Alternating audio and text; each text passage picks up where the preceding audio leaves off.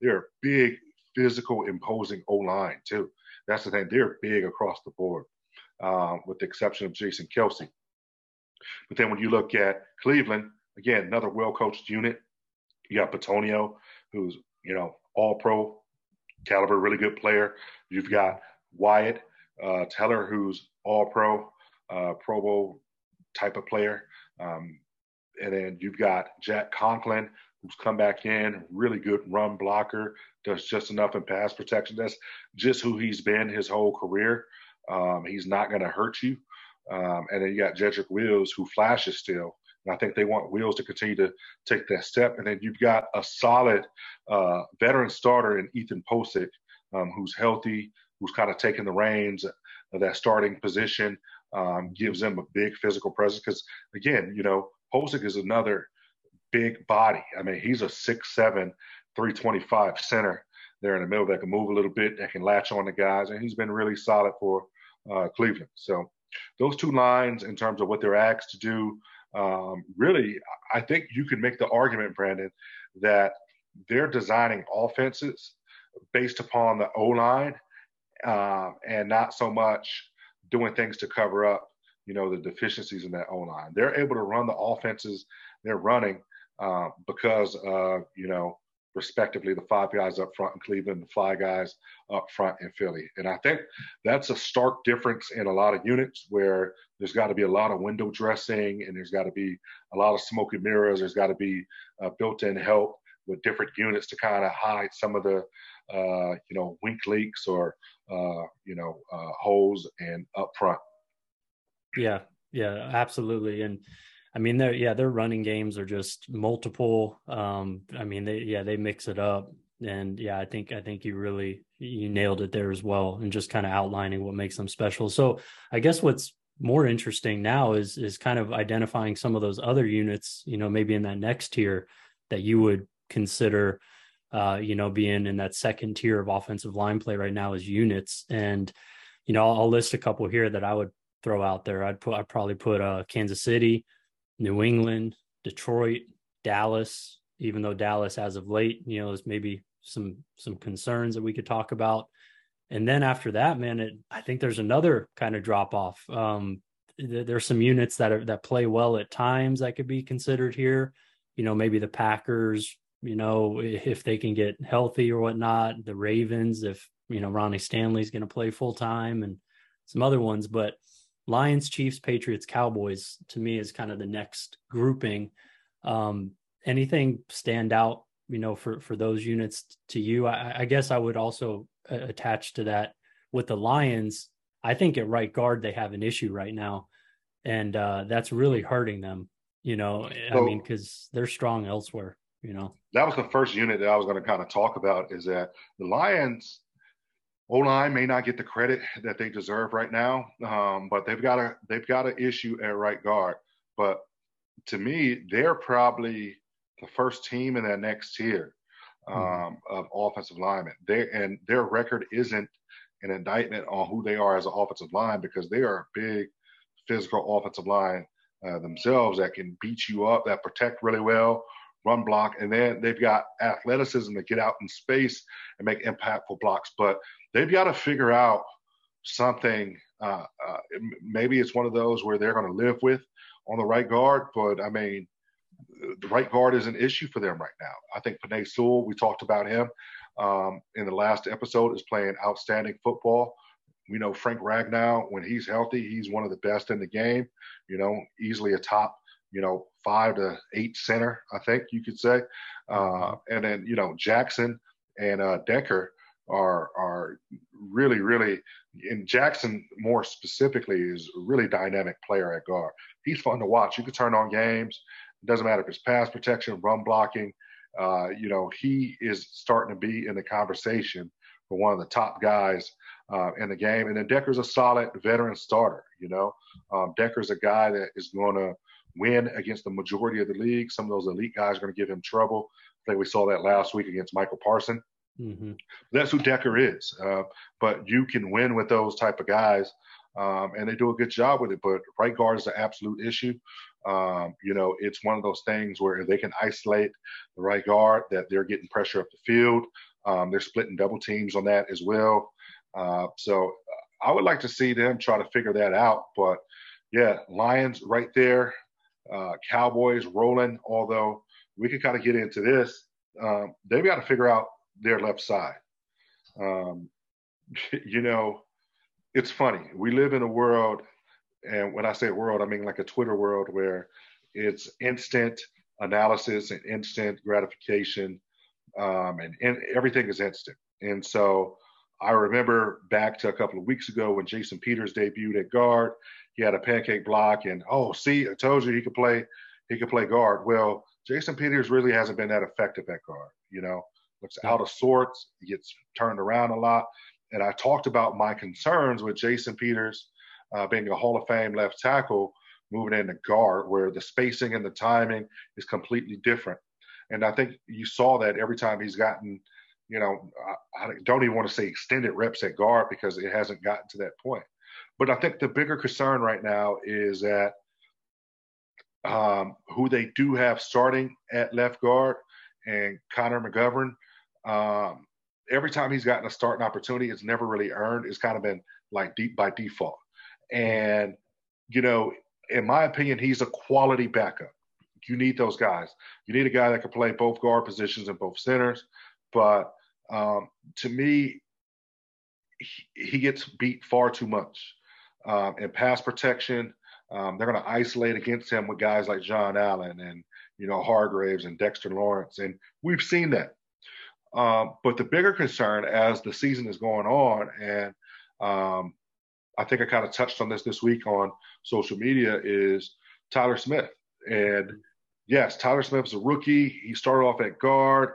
They thrusted him in, so playing left tackle with Tyler Smith being out.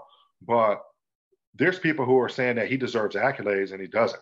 I work with Tyler Smith, but one thing about the people that I work with, the players that I work with, people around me, is I'm going to be very transparent and honest about where guys are at, despite what Twitter or social media thinks of me being biased at times. But Tyler Smith has struggled in pass protection. You could put on 5 to 6 impactful plays per game in which that he's struggling with, in addition to a hold or two per game where he's getting called for. So I still believe in, I think this is his floor right now. If this is his floor as a rookie, thrusted in, he's going to have a really good career.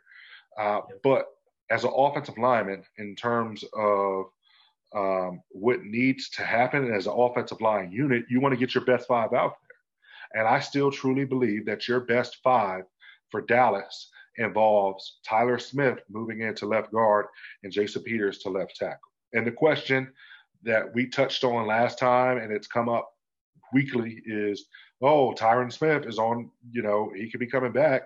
Okay, so when Tyron Smith comes back, what happens? I tell you what happens. He plays left tackle. When Tyron Smith comes back, what happens? When Tyron comes back, he plays left tackle and Tyler moves into guard. It's probably just how it's going to be. So it's interesting. I think the Cowboys are at a crossroads this back half of the season. You're going to start to see, more dynamic pass rushers. You got Washington again.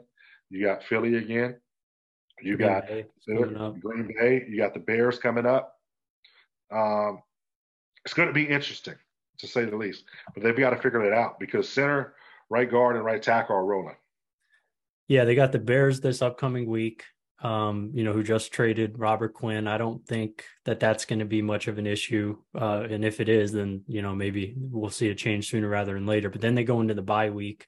And then I think that's when, depending on how that Bear games go as well. And, they'll factor some things in, consider some things. And then coming out of the bye, they have Green Bay, on the road. So it'll be interesting to see, based on how this next game goes and what they do, because I agree. When I watch Tyler Smith on film, I see, 4, 5, 6 reps a game that are really concerning, that may not result in, a bad play for the offense for various reasons. The ball's gone, whatnot. Their time to throw this year is seventh fastest in the NFL, which I think has helped kind of mask and mitigate maybe some quick losses that left side has had in pass protection this year.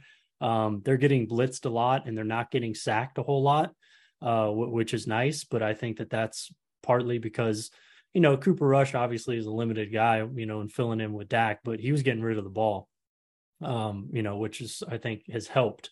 And that's kind of one of those things that ties into offensive line evaluation as well. When guys say, oh, so-and-so didn't give up any pressures, which oftentimes might be wrong in of itself. But if a guy doesn't give up a lot of pressures or sacks or whatnot, a lot of the time that has to do with the quarterback play. And I think, Dallas has been getting bailed out a little bit and winning some games because they have an elite defense and whatnot as well. But as the season progresses, as things get tighter, there's more high leverage situations. I think ultimately their best five is what you said. And I think that's going to matter more later in the year. So we'll see what they do, but I agree. I think Peter should be a left tackle, man. I hate to be the guy to say I told you so, but I remember when there was some debate right before the first game, I put out a series of tweets where I said, hey, listen, against Todd Bowles, I don't want an inexperienced left tackle out there on the edge. I said, because all it takes is that to ruin the investment in your quarterback. And to a lesser extent, that's what happened. Smith got beat on the edge. And because he got beat, his guy, essentially, it was in the face of Dak, and that's how he broke his thumb. I would have felt a lot more comfortable with a Jason Peters on the edge there.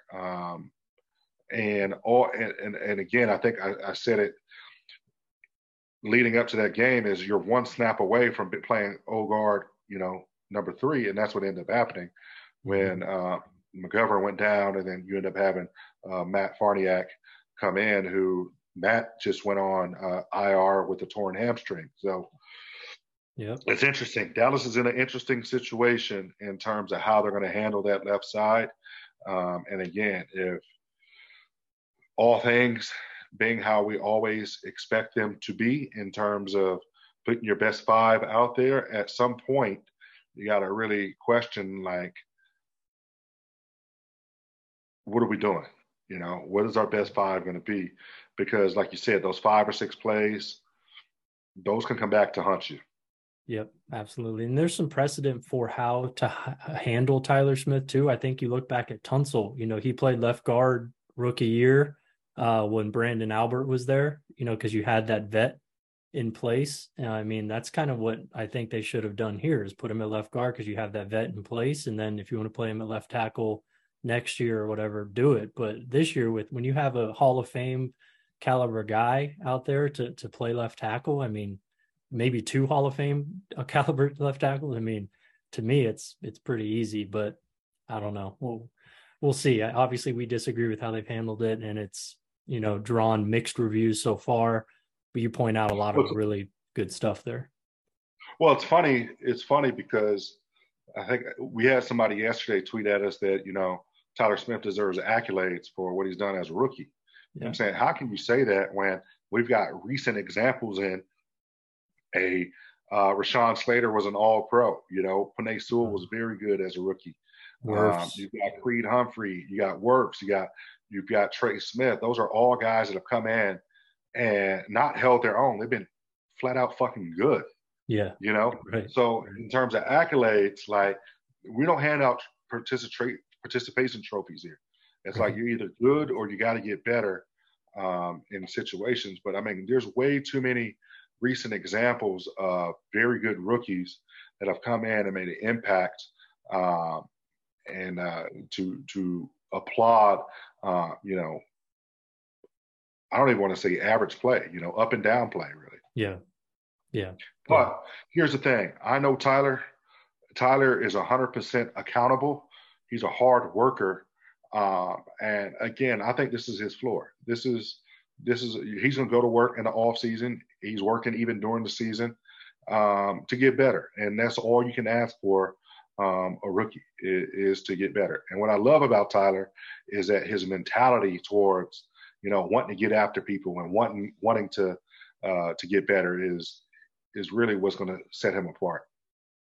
Absolutely. Yeah. It's great to hear all that, off the field stuff is in place with Tyler, because obviously the talent is there and I think he's going to be a really good player, but Yeah, this year, expectedly, I think too, for us and based on my evaluation of him at Tulsa, like it's up and down, and you see the strengths, you see the weaknesses, may need a little time, and guard might be his best spot in the short term. So we'll see. Hopefully he'll get kicked inside there. That would be fun to watch with that left side. So breaking off into some other units that, maybe are underachieving this year. I wanted to talk about the Colts. So they're passing the ball the second most in the NFL this season. Their run game has been really disappointing after being the best run game in the league last year. They've had some turnover up front as well, which has hurt them, and then maybe mismanaged the unit a little bit as well with Matt Pryor, playing tackle. Now he's at right guard, and Dennis Kelly's at left tackle. I think that they could probably win with this unit, maybe. What that maybe winning with is much better than what they had to do over the first several games of the year, where you had to win in spite of the unit. So they're in a little bit better of a spot now, but still they could upgrade via the trade deadline. I think left tackle, I think there's some names out there, and this ties into a question we got as well from somebody in terms of trade deadline moves we'd like to see. I mean, Dennis Kelly's, fine, but I think you could probably upgrade that if you want. I just don't know exactly what the Colts are doing either now, benching Matt Ryan. It's very difficult to explain their process, but based on what they have in place now, the starting five, do you agree that you could probably win with this unit, moving forward? And would you potentially, try to add somebody via the trade deadline at left tackle? I think you can win with this unit. And I think the matter of the pieces in place with Indy up front, I think they've had 5 or 6 guys that they can win with. They were 5 or 6 pieces that were out of place, And so I think that's really what the biggest thing was. I wasn't a fan of Matt Pryor playing left tackle. I thought that he should have been at guard. I think you put him at guard and Braden Smith at tackle from the start, you'd have been okay. I don't think Raymond was ready to play. The play strength was always a concern with me. I know it was with you. And then also the hand usage on the edge, creating a short edge, was always an issue. I think he will get better, but he's not ready right now to step in and man that left tackle. So, which is why you've got a veteran starter that has played some football in Dennis Kelly. I think that you're going to see probably another week or two this particular 5 start to gel and be functional. And there was kind of shades of that this past week. I know you and I talked about that, like this 5 in this sequence and this combination that they've put up already has looked better. So it'll be interesting to see how this looks moving forward. In terms of the trade deadline, it's really interesting because in past years, there's been a lot of options that could potentially move around in pieces. But when you look around the league, I mean, hell, look at the Jets alone. They've been through, 4 tackles, I think, or 5 tackles. So in this regard, there's not a whole lot out there that you may be willing to trade for. Maybe, an Isaiah Wynn. I don't see Jaguars listening for like a Walker Little. So it's really interesting in some of the names that may come up. You got a Cam Irving maybe in Carolina. Josh Jones in Arizona. Josh Jones in Arizona, which I think Josh Jones is ready to start right now. Yes, I agree. Based on preseason, I agree. But I think that Arizona knows that, maybe Beachum or, maybe this could be the last year for Beachum. Who knows? But, it's interesting to figure it out. Yeah. Those are some names that I would throw out there too as potential trade deadline targets. So yeah, another unit that I think is interesting this year is the Chargers and what they've had to do, adjusting for Rashawn Slater's injury, Corey Linsley being in and out of the lineup. They've had some turnover as well. They're leading the league in passing attempts this season, which I think is interesting. They're also running a lot of play action pass as well, which I think, is helpful. But yeah, and another thing is they're not taking many sacks. They've only taken 10 sacks this season, which is, tied for the second least in the league. So it's interesting how they've been able to kind of piece together things up front, losing an all-pro left tackle, getting, fine play from Jamari Sawyer, I think, the rookie out of Georgia. But I think the play action percentage is really helping them.